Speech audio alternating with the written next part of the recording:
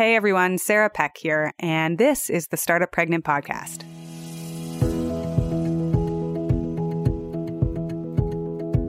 Today, I get to talk to somebody who I have long learned from and watched and admired on the internet. She is an incredible women's leadership coach. She is the founder of Global Sisterhood Day, and she is a new mother. Nisha Moodley is driven by a belief in the immense power of sisterhood to help us expand both our individual and our collective freedom. She has been hosting retreats. She has been a coach for 10 years. She leads mastermind groups. She teaches online courses. And her work blends an interest in study in spirituality and holistic health and coaching and family systems. She works with women who feel a deep calling to offer their hearts and their hands in service to humanity. And through working with all of these women, she supports people in embracing their innate brilliance, expanding their freedom, embodying their leadership, and aligning their actions with their inner truth. Nisha and I get on an interview today, and she shares so many brilliant insights with us. In this episode, we talk about how to create a safe container for learning and what it takes to show up and facilitate great retreats. How do you show up as a facilitator and really create a container for other people to get vulnerable and share and be true and authentic? We also talk about her business building journey alongside an unexpected and emotionally complex pregnancy. She shares the story of what it was like when she found herself pregnant in a very new relationship and how to navigate both the relationship as well as the pregnancy and what that has looked like. Welcome to the Startup Pregnant podcast, where we talk to creative leaders about what it means to be an entrepreneur and a parent. I'm your host, Sarah K. Peck. This podcast is made possible by sponsors like you. Consider supporting this podcast with a monthly donation on our Patreon page. Head to patreon.com/startuppregnant. We've got folks who we call our coffee friends who donate the equivalent of a cup of coffee each month to make this show possible. And we're backed by companies we believe in that can help make the lives of busy entrepreneurs and parents a little bit easier. If you want to become one of our company sponsors, head to startuppregnant.com/podcast and get in touch. Hello. I am so glad to have you on the show. Welcome. Thank you. I'm so happy to be here. So I want to start with my favorite question, which is, can you tell me what your morning was like today? What time did you wake up and what did you do? Yes, I can. I'm laughing because any parent can relate. So my morning was waking up around 6:30 and then trying to convince my child to do whatever he was trying to do with me with his father instead. So saying like, go show that to Dada. And then like closing my eyes again and not really sleeping, which was kind of drifting. And then he'd come back and have something else to show me. And I'd try to convince him to go show it to his father, do it with his father.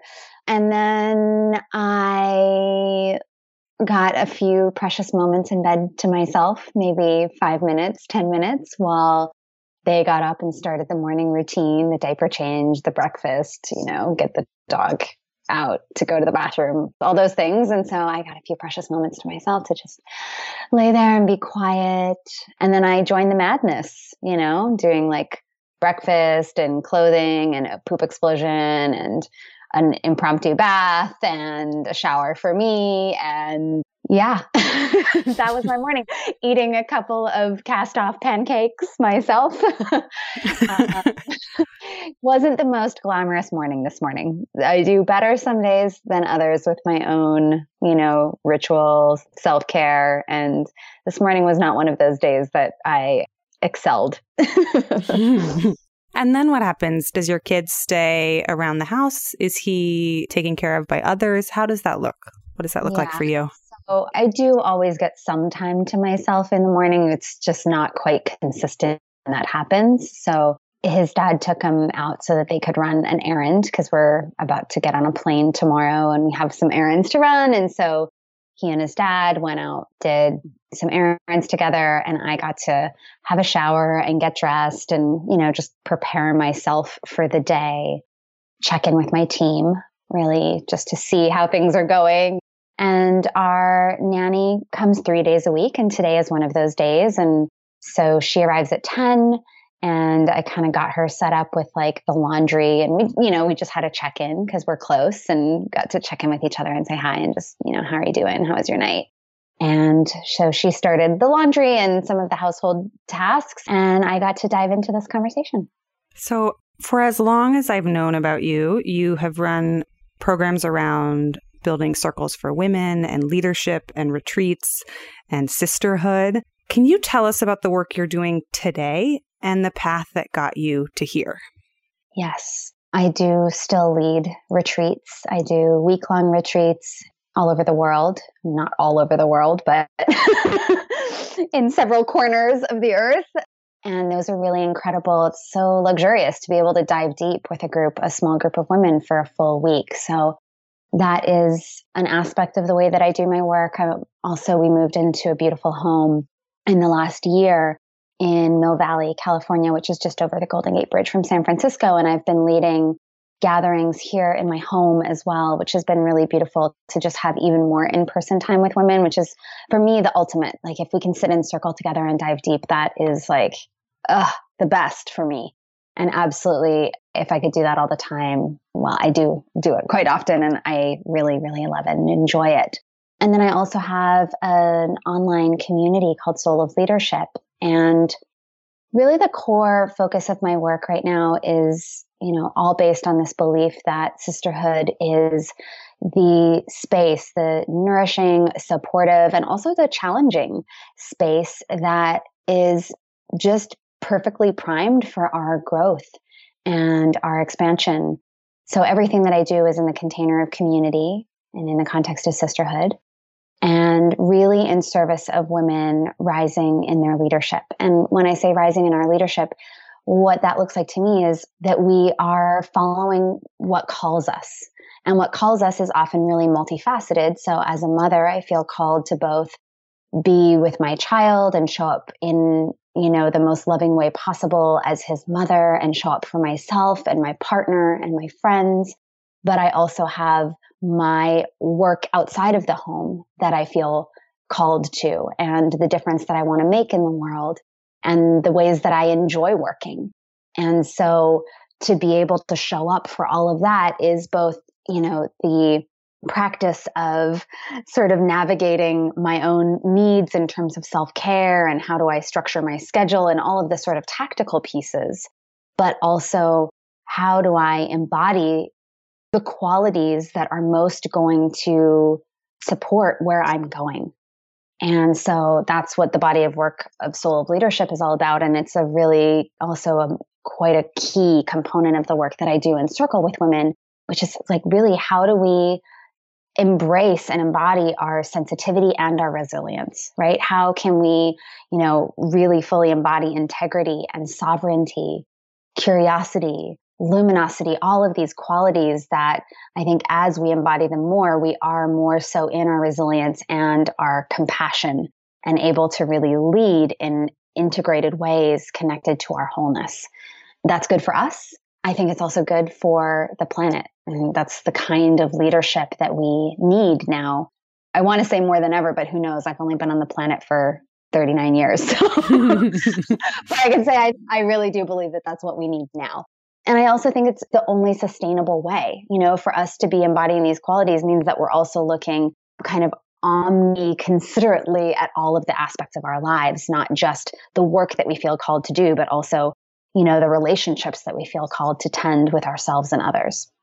Was there an aha moment or an awakening of sorts when you realized that sisterhood and circling together was so important, or have you always known it? What did your own transformation look like? Well, yes, it was sort of a culmination of a few things at a particular time in my life. So this was, around 2009 or so, 2010. I had just started my business. I've been running my business for about a year.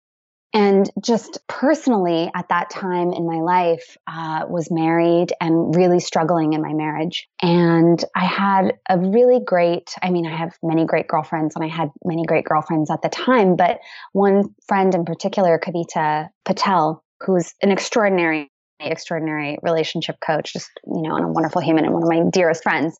We were becoming friends at the time. And she was asking me like, how is it going? As friends do. And I was really talking about my marriage, like kind of like how you would talk about the weather. I was like, it's hard, but we're working through it day by day. Like this very shallow response, really. And she, thank God for her, was like, okay, but how are you really doing? And then I would give her like maybe a little cut deeper and she'd be like, yeah, but how are you really feeling about it? And she just kept calling me deeper. And I was really annoyed and I was really uncomfortable. And it was really healing for me to talk about my marriage, which I was in an incredible amount of pain around, but also really avoiding, because what does it mean if we separate? We're going to have to detangle our lives. And he has a daughter, and what happens to our relationship? It was complex, and so I was in a lot of pain around it, but also a lot of avoidance around it. And so I was just having this firsthand experience of what it felt like to have a woman in my life really call me deeper into connection and vulnerability, and how powerful that was. And then as I started courageously sharing more with other women in my life in particular, a lot of that shame that I was feeling, and it's not that it made the pain go away, but it had me face it more, and it had me face my challenges more, my relationship more, and feel more supported in my life. Like I really could face this and I could weather whatever needed to be weathered. So it really brought me out of avoidance a lot. And at the same time, I was running my business. I had been doing one-on-one coaching, and I had just started, actually out of necessity, because I just couldn't take more one-on-one clients, I had started doing group programs. And I kind of thought that, like the group program was like the less impactful little sister. Okay, well, if they can't afford it or I don't have time, like at least there's this. What I found out as we started circling together in this group program is that the women in the group program were having these profound transformations. Now, at the time, I was working with women around emotional eating and food addiction, which is still a thread that runs through the work that I do now. And so I'm working with them around emotional eating and overeating and just health in general. And they were having these profound changes, and they were lasting. And I just really sat with, what is that about? Like, why does it feel like we're going deeper, faster, and the transformation is sticking here even more than with my one-on-one clients? Because I'm not really an accountability coach, like, do this or else. It's not really my style. I've always been much more coaching in the emotional realms and seeding transformation from that place. I realized it was because we were sharing. They were sharing. And because they were sharing, the shame, again, as it was happening in my personal life, just having that space to share, the shame was being lifted. And when the shame was lifted, there was actually a space to come face to face to whatever the challenge was. And then the transformation could happen because we were no longer in avoidance. And so I just got that here I was really such a stand for freedom, and freedom in general, but also freedom with food and with their bodies. And I realized that such an integral part of freedom was to actually be fully engaged with something and not in avoidance. And that sisterhood was providing this container, this space to actually move through a lot of that shame. And I was hooked. I've been hooked ever since. Yeah. Isn't that wild that sometimes the reason we start something isn't because of the aha, but it can be, from a business perspective, I need to scale in some ways. I can't take on more one-on-one work. I'm going to do these group circles. And you think they might be what did you say? The little sister? The little sister too. And how wild it was that it was so impactful. And in fact, that's influenced a lot of what you're building today. Totally. I fell into it, and it's become now the container, something that I think about when I'm creating anything, whether it's a retreat or an online course or Global Sisterhood Day, obviously, more obviously. It's like the first thing that I think about is the community, the container. how do we create this feeling of sisterhood, whether it's a deep dive retreat and I'm wanting to gel us in the beginning so that there's deep, profound connection, which I know will serve every individual person and the overall experience, or whether it's an online course where people may never meet one another. How do we actually create that feeling of connection and safety? Are there things that have worked really well, other things that have surprised you in terms of creating this container or facilitating connection, especially when it happens across the internets? One is me going first. So my willingness to be open, to be vulnerable, and to share myself helps to facilitate the sort of space, the safety, the willingness of others to share. And the way in which I do that is really important. So if I'm sharing from a like, save me, help me, I need you to validate me or see me or hold me or tell me it's going to be okay. Like if there's any of that energy in my system when I'm sharing, then they're going to go into rescuer mode. Most likely. A lot of people will go into rescuer mode. And then we actually lose something because now we're relating as humans who need rescuing and need to rescue one another versus sovereign beings, and we can hold space for one another. And so sharing in what I would describe as an accountable way, especially online. Right now, when I go to my girlfriends, I can be like, oh my God, I'm on and I'm struggling.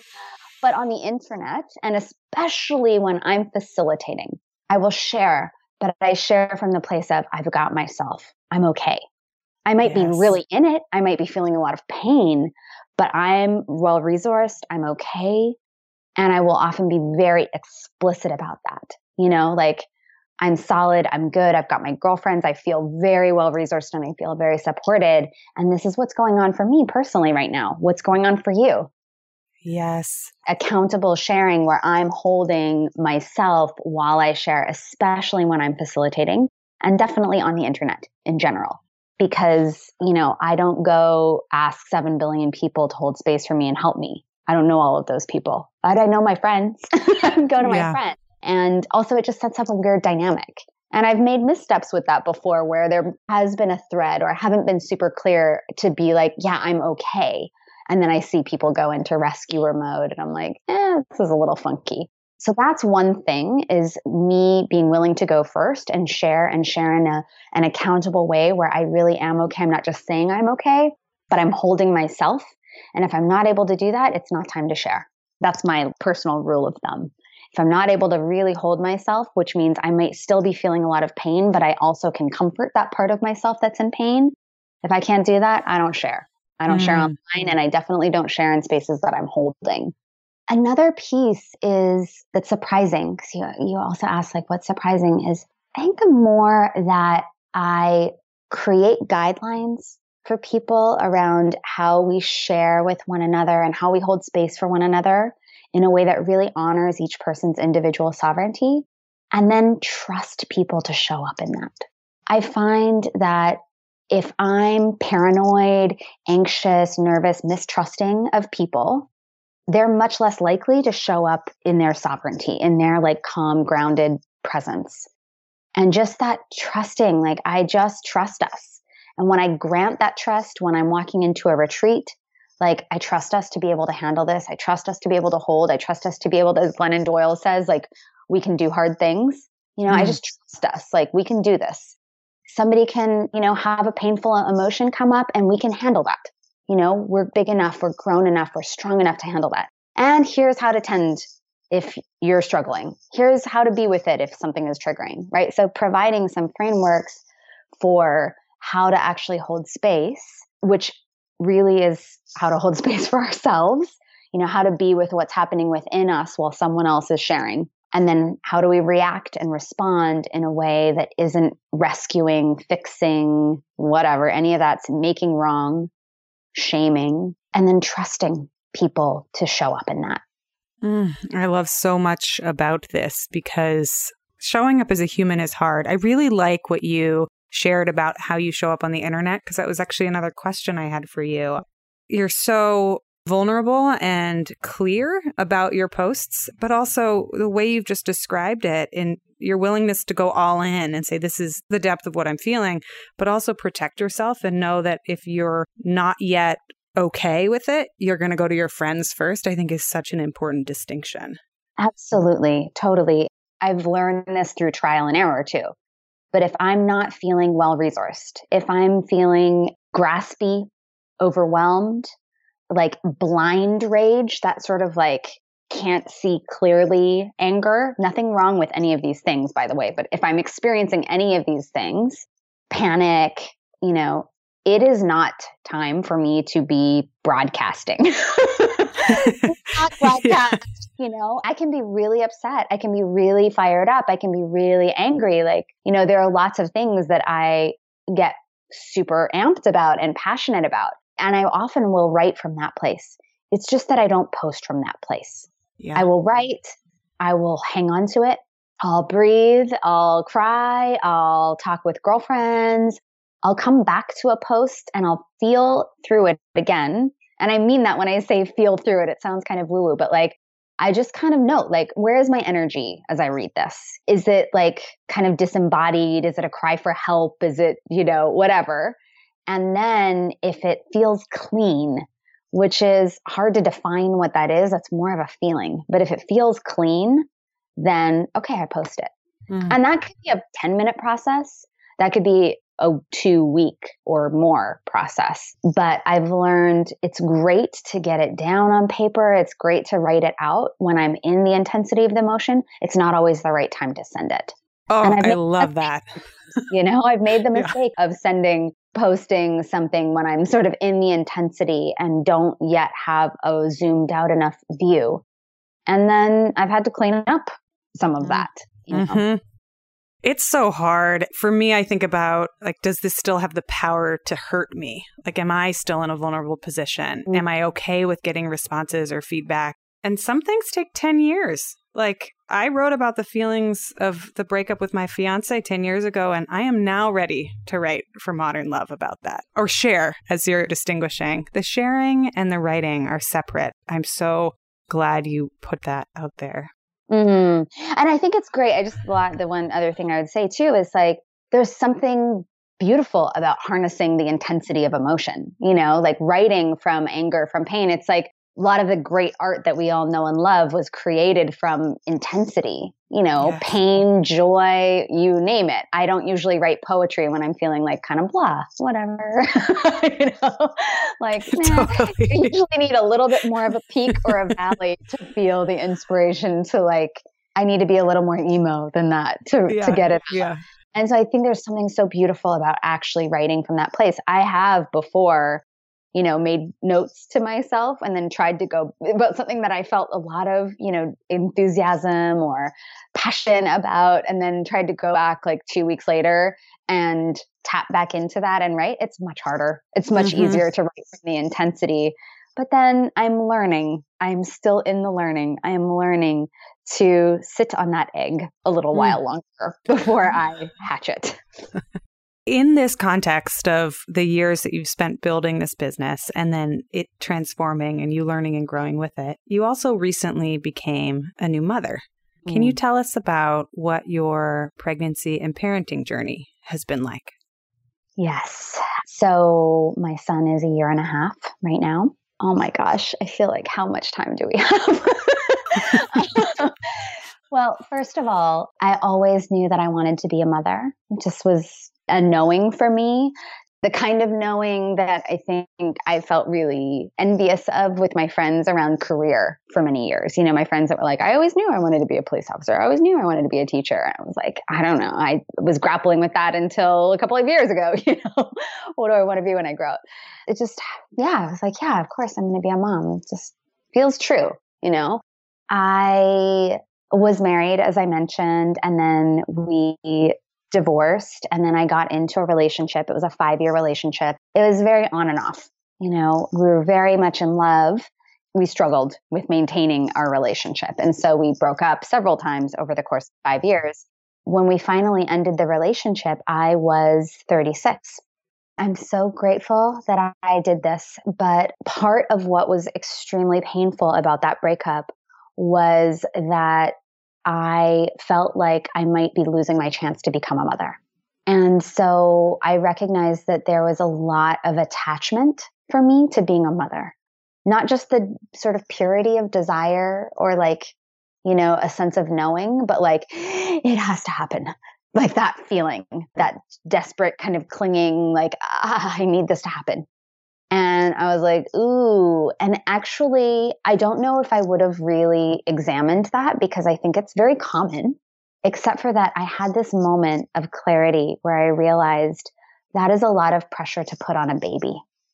Like if I have a child that they're going to look up at me and carry the enormous weight, really, as I perceived it, of I'm completing my mama's life. Like she didn't feel whole until I got here. And I was just like, that's a lot of responsibility for a child to hold. And if I do become a mother, which I still wanted to do, I don't want my child to carry the weight of completing me and my life. I want to feel whole and complete and then bring a child into my world. And I also had to sit with, of course, nothing is guaranteed. It's possible that it wouldn't happen for me. And this is just so interesting because I think a lot of times, especially in more like new age spirituality, it's like, don't even entertain those thoughts. If you want something, you just don't even entertain the thought that you couldn't have it. And still look at that totally differently, which is if I am terrified to entertain the thought of something, it's probably something I need to entertain the thought of so that I'm free and not totally like attached and like shackled and it has to happen or I'm going to be miserable. Like I wanted to have the purity of desire without the crushing results of attachment.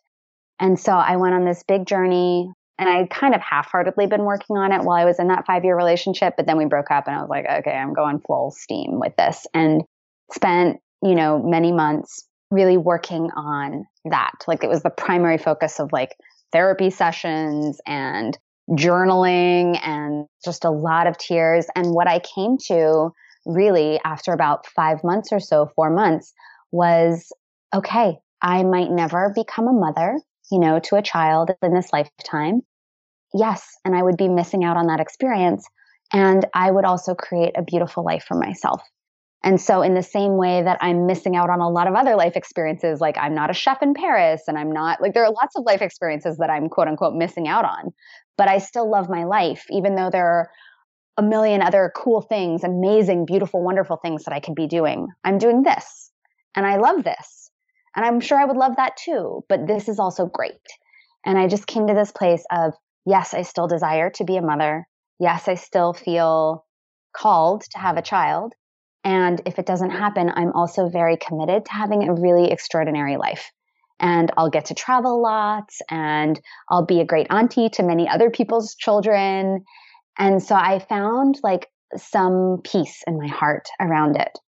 And that's when I met Noah, who's my partner. When I met him, I was like, first of all, he's 9 years younger than me.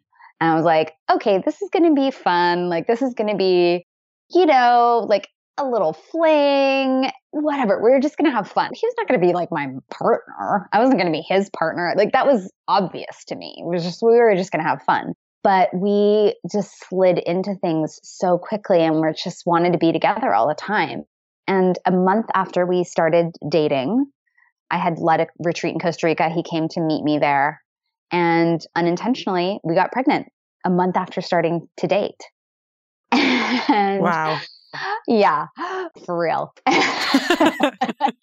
And it took several months for me to know what my path was. I didn't know whether or not to have the child.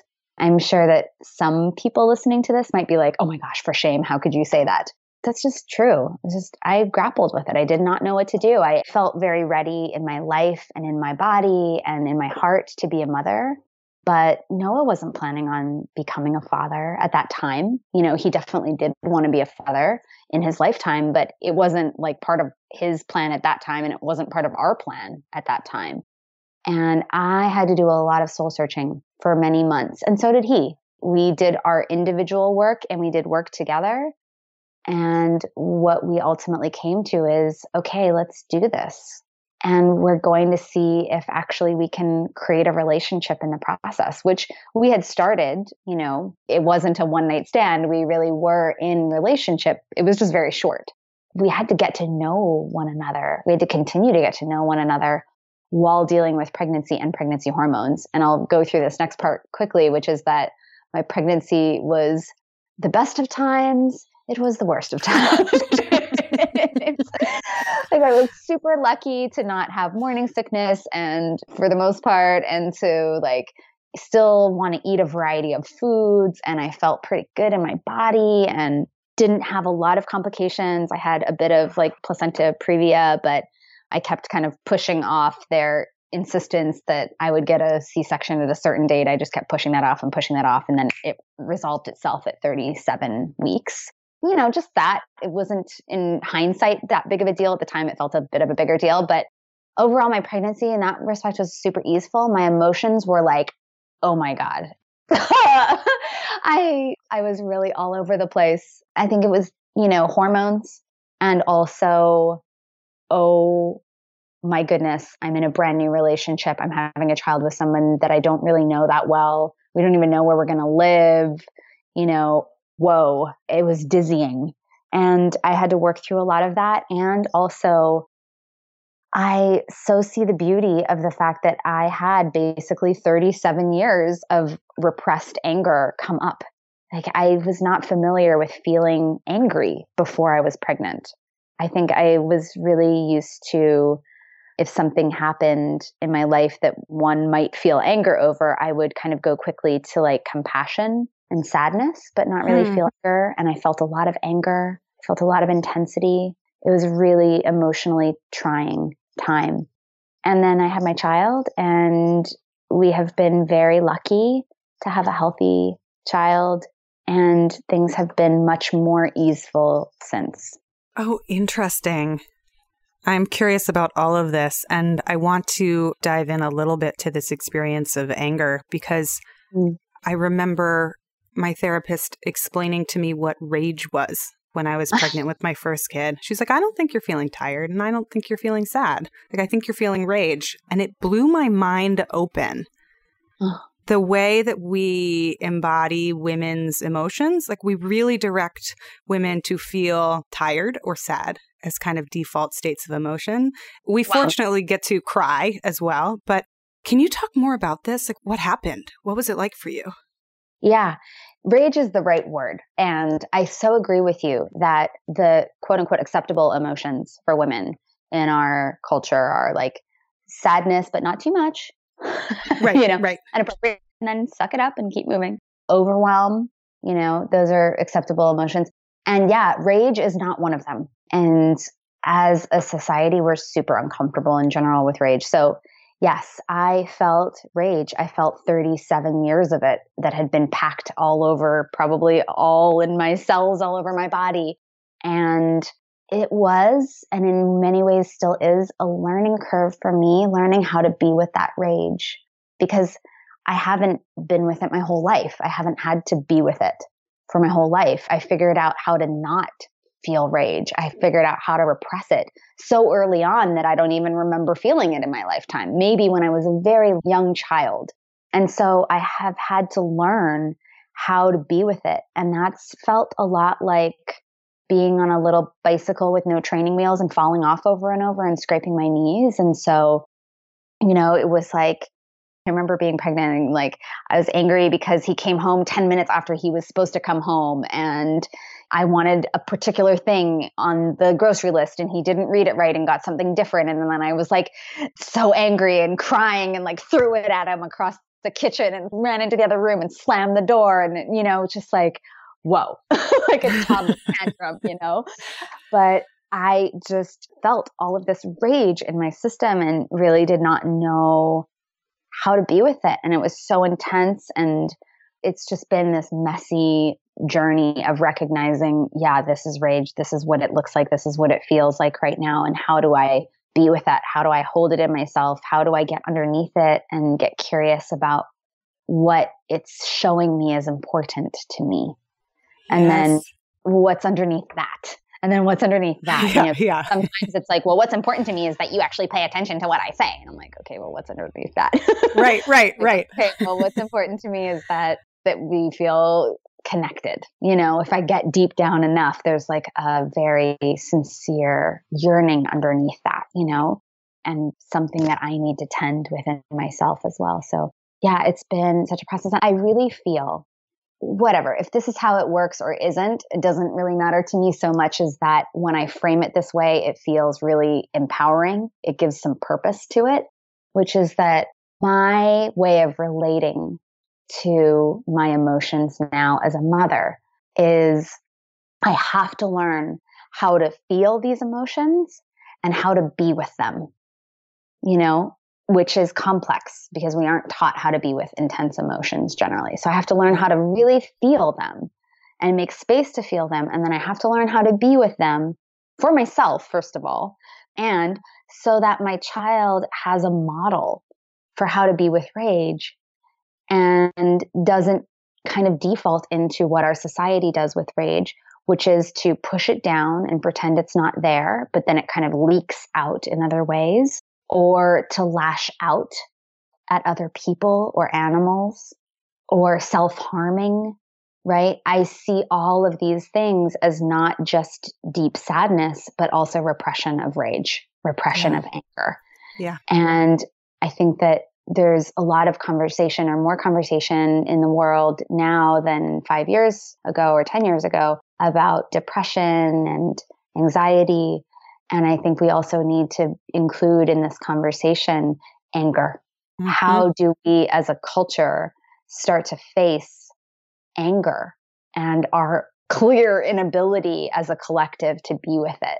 And I feel like my responsibility, or an aspect of my responsibility in that, is learning how to be with it within myself and not make myself wrong for being angry, but also learn how to not just lash out or stew and kind of like have it sit like acid in my own system, like how to actually be with it. Oh, it is the hardest practice. And I'm right there alongside you. Like, how do you hold space to feel it and to let it move through you and to understand it and to respect it, but then also allow it to release? These are not easy questions. And there is no model that I have found in our current Western, like Americanized culture that even begins to teach us this. Totally. And I think a lot of, what we see is sort of like what I call the pour water on it, like just douse it in water and like, I'm going to like meditate this out of my system. I'm going to like, just pour water on it. How do we let the fire actually move? Because there's something important. There's a reason why it's there. It's not just a useless emotion. A lot of what we wrap around it is not helpful, but the intensity, the emotion, that there's something there. And I think a lot of that sort of like, I'm going to pour water on it, has us turn a blind eye to some of the things that we would otherwise feel pain about, that if we really allow ourselves to feel that pain, that anger, we would do something about it. Yes. And yes. Thank you for saying this out loud. So I'm like, yeah, meditate and like feel that intensity of that so that we can actually like link arms and do something about some of the things that we feel so enraged about, that are so unjust. And so I think of, meditation or anything that kind of helps me get into that more like Zen-like state. The purpose of that, if anything, is to help me be able to see with greater clarity what to do with the intensity of the emotion. It's not the thing that manages the emotion. I'm just nodding my head yes over here, which is hard to see on an audio podcast. So I would love to ask too about this experience through pregnancy and now a year and a half into motherhood. Can you talk about how your business has changed or grown or evolved alongside your own transformations as a parent? What's changed for you, both conceptually and then also logistically or otherwise? Yeah, so much. And so much is still changing. One, I feel like I've gotten much clearer about the kind of support that I need in my business, who fits and who doesn't fit with that. I think before I was a mother, I had a lot more bandwidth for like second chances, third chances, fourth chances, fifth chances. Maybe I'll just take this on. Maybe like I still give people opportunities and still give people chances. It's just that there's much more like of a clear yes or no in my system if I can pay attention to that and honor it. And I just have less bandwidth. It's like if I'm really like struggling with someone on my team, for example, I'm not letting that kind of fester as long as I used to before. I'm not saying I'm perfect, and still sometimes that frustration festers a little bit, but I'm quicker than I used to be dealing with it and getting clear about what's needed, what the business needs for support, and what I need for support within the business. So I actually feel like I've become a better mama to my business too. I feel like a better mother to the business. It's shaped my team, and it's helped me be much clearer about, who's on the bus and who's not and what kind of support we need. That's been a big thing. Another thing is it's had me crave more of what I love and feel much less tolerance for the things that I didn't love as much, but kind of did because I thought that's what people wanted, or it's okay, I can do that. It's just helped me see more clearly what's in my deepest joy, what's in my zone of genius, and what isn't. And I would love to be able to say, because I want to spend all of my time with my child, and anything that takes me away from him. I've heard some others say that, and I honor that. And for me, it's less that. I love working. I love being with my child, and I also love working.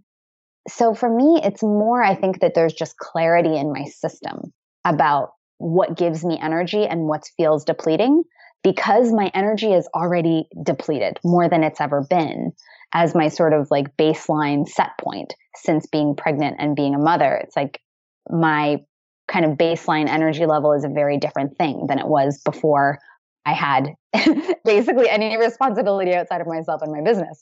And so when something depletes me, it's more obvious to me, and I'm much like more willing to say no to those things. So that's had me do more in-person stuff. It's had me get a little bit clearer about what kind of boundaries I need to put into place with things like Facebook groups. Mm-hmm. And then had me be clear about like, okay, great. Then we need more support here. Cool. We're going to bring more support in so that I'm less in there. It feels a little bit more draining and depleting to me. I feel like it's helped me kind of track where my energy is as well. It's really had me think a lot more about legacy. And that's something that I'm really in that conversation right now. So we'll see. Maybe we can check in a year and see how it's reshaped things. But it's had me think a lot more about legacy, both in terms of what impact is my work actually leaving now? What impact do I want it to leave? What needs to change for that to happen?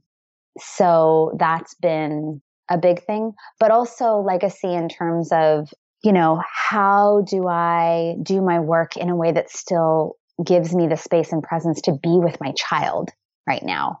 In these times where he really needs mama, and I love him and want to be with him too. So he is also my legacy in a way. I think that the way that I want to show up in our relationship and for myself so that I can show up in my relationship with my son has shaped my business as well, and reshaped how I think about and how I actually do my work. I will say one other thing that has been much harder than I anticipated. I've always been in awe of mothers, just period. I don't know why, but I've just always felt this great reverence for mothers, and I've really admired mother entrepreneurs. I'm like, there's a level of focus that I've experienced for a lot of mothers that are also entrepreneurs. Are like, well, I've got 3 hours. I'm going to do in 3 hours what most people do in a week. And I was really looking forward to that. And actually, I find that challenging. And I've realized that what it is if I don't have great self-care, then when I go to do my work, I want some time to myself. And I end up stealing that time by dithering around on Facebook or watching a video or texting with friends. None of those things are inherently bad. I've noticed that it's actually been harder for me to separate that distraction stuff, the noise, from my work time. And that is, to me, an indication of like, oh, I need better self-care because I'm trying to steal moments for myself here rather than just giving it to myself. Yes, that makes so much sense. It's like a yes and. There's both. Sometimes it gives you more focus, but then other times you just can't get into the stuff that you have to get into in those little fragments of time, especially if you haven't taken care of yourself. I mean, at some point it becomes so partitioned that it just is a joke, at least in my experience. It's like I can't actually write a really deep thing in 9-minute increments. As much as I would like to pretend that I could, my brain is just mush and it's fried. So that's, yeah. Totally. That's another thing that's changed is putting more realistic buffers between tasks, like transition times I need more of. Because even though I have the luxury of working from home and I'm downstairs, so my child doesn't really see me when I'm downstairs, as soon as I go upstairs, he wants a cuddle, he wants to show me something, he wants to nurse, he wants, there's a little like, he's getting upset if I'm walking away. I'm not going to jump from one task to the next in a blink. There's no such thing as like, oh, pee break and back to work. So if I'm going to take a break or I'm transitioning between two tasks and I'm going to go anywhere near my child, then I need more space there. And so I've just learned to buffer in more of those transition times because I have to. Right. Because that's what it's actually happening. And it's better that we just know. Yeah. Right. Then be like, oh my gosh, at the end of the day, there were 3 hours of tasks that I didn't do. Well, yeah, because you need that 3 hours to, change a diaper and give a hug and do whatever else. So what do you wish that more people, friends, peers, colleagues, businesses knew about parenting? Or put another way, if you could go back and tell your past self something about parenting, what would you say? Oh, this is such a great question. I think it would be that one of the greatest gifts I can give my child is to love myself. And that is not an easy thing. That is a lifelong work. If I keep myself on the hook for that, for really loving myself, for finding and noticing the parts of myself that are hard to love, for forgiving myself when I've done things that I regret or wish I had done differently, for loving my body. Like if I keep myself on the hook for being in the ever unfolding journey of self-love, that is probably the greatest thing that I could give my child. Because through that, he'll have a model for loving and respecting himself and loving and respecting women. Yeah. And it's lifelong work. Mm-hmm. But that would be the thing, is just like, I'm going to have a pet project for my entire life. And it's called me, and not fixing me, but loving me. Yeah. In your experience of motherhood and then seeing the many cultures around what motherhood is or should be, or the stories we tell around motherhood, what do you think needs to change around how we talk about motherhood? The good, the bad, the ugly. Like, what do you wish were different? I wish that we were having even more of a conversation and then an actual change around mothers being supported, and in significant ways. I don't just mean like somebody making dinner once a week so she can have that night off from making dinner. I mean, such a radical shift in how we take care of mothers as a culture and with our social services. I mean, I think it's in France. You have a baby and they send somebody to your house. The government sends somebody to your house to pick up your laundry, do your laundry, help you with the baby. Like, I mean, and at the bare minimum, I feel like we need that. And I'm happy to put some of my tax dollars towards giving much deeper support to mothers, especially low-income mothers. And I think just recognizing how critical it is, like how critical it is. If you look at any culture, from when we were living more communally, it's like you'd have like the first month, the first 40 days, the first 3 months of mom just taking care of the baby and everyone else taking care of mama.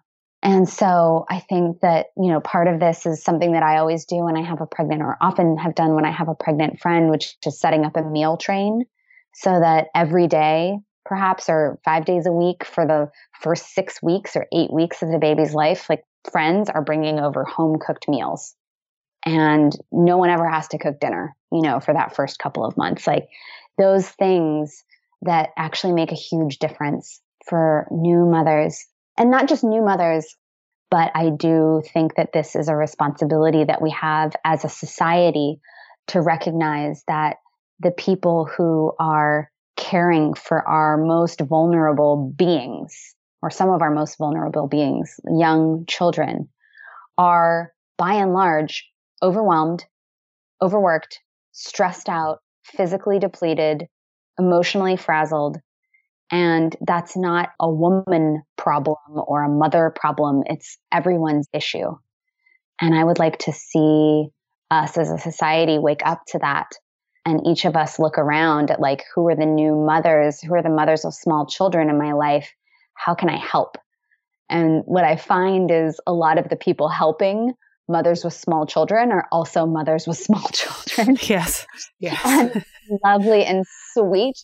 But we're kind of some of the most under-resourced people to be doing that job. What we really need is the neighbors and the friends and the cousins and the aunties and the uncles and the younger siblings. Like, I would love to send out like a giant rally cry, like, hey, every human in the world, if you know a mother of a small child in your world, just help her. Yeah. Here's your to-do list. Yeah. If she doesn't know what kind of help she needs, make some suggestions. Right. Right. And invite her to things. Go over to her house, like ask to hang out. This is also another thing, is like just less isolation, more connection. Mm-hmm. So that's the thing I would love to most see about motherhood and the conversation around motherhood, is just more support. Yeah.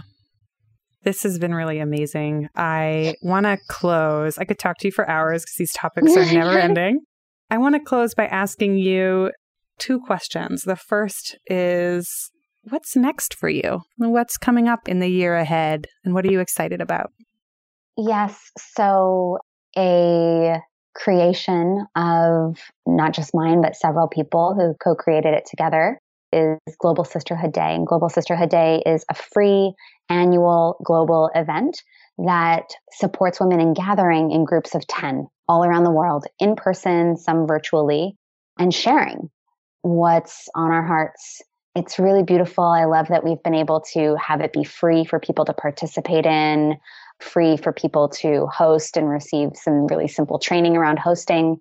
When I got pregnant, it became really clear that I had to take this out of my hands and put it in the hands of several other capable people. So part of what I'm working on right now is developing the team that can steward Global Sisterhood Day and give it deeper roots and stretch its legs even more. So that's something that I'm working on right now. And I'm also working on restructuring some things in my business so that I can work with more people at more affordable prices, just feeling called to do that, really. And also, there's a book on the horizon, which is the first time that I've said that out loud. I was like, what? I'm so excited about that. That's exciting. Yeah, I'm excited about it too. I don't know what it looks like yet, but we'll see. Oh, I can't wait to hear and see more about that evolution. Okay, my next question for you is actually inspired by you, which is, who have you learned from? Who are your teachers and guides?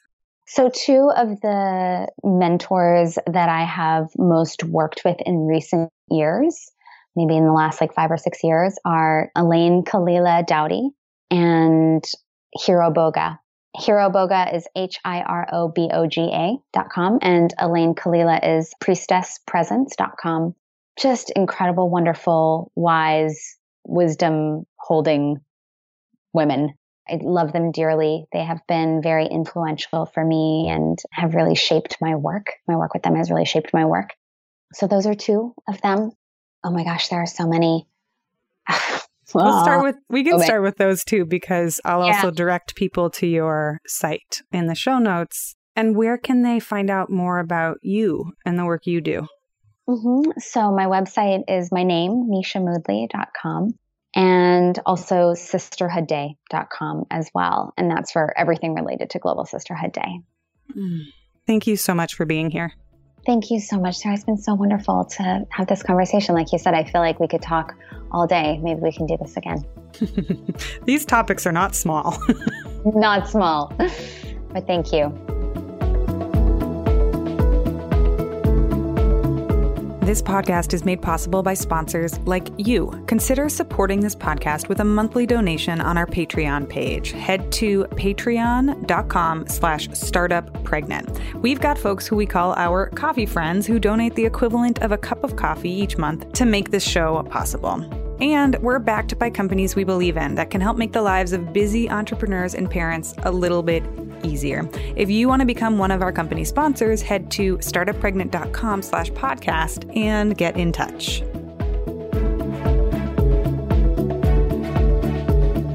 And I always say this and I mean it. Leave us a review on iTunes if you like our show. It takes a few seconds and it really does help us a lot.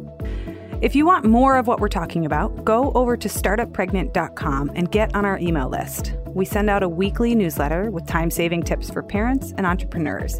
And I always include a weekly gadget or tool or something awesome that we've stumbled upon to help make your life just a little bit easier. And as always, you can reach out to us at hello@startuppregnant.com. We love hearing from you.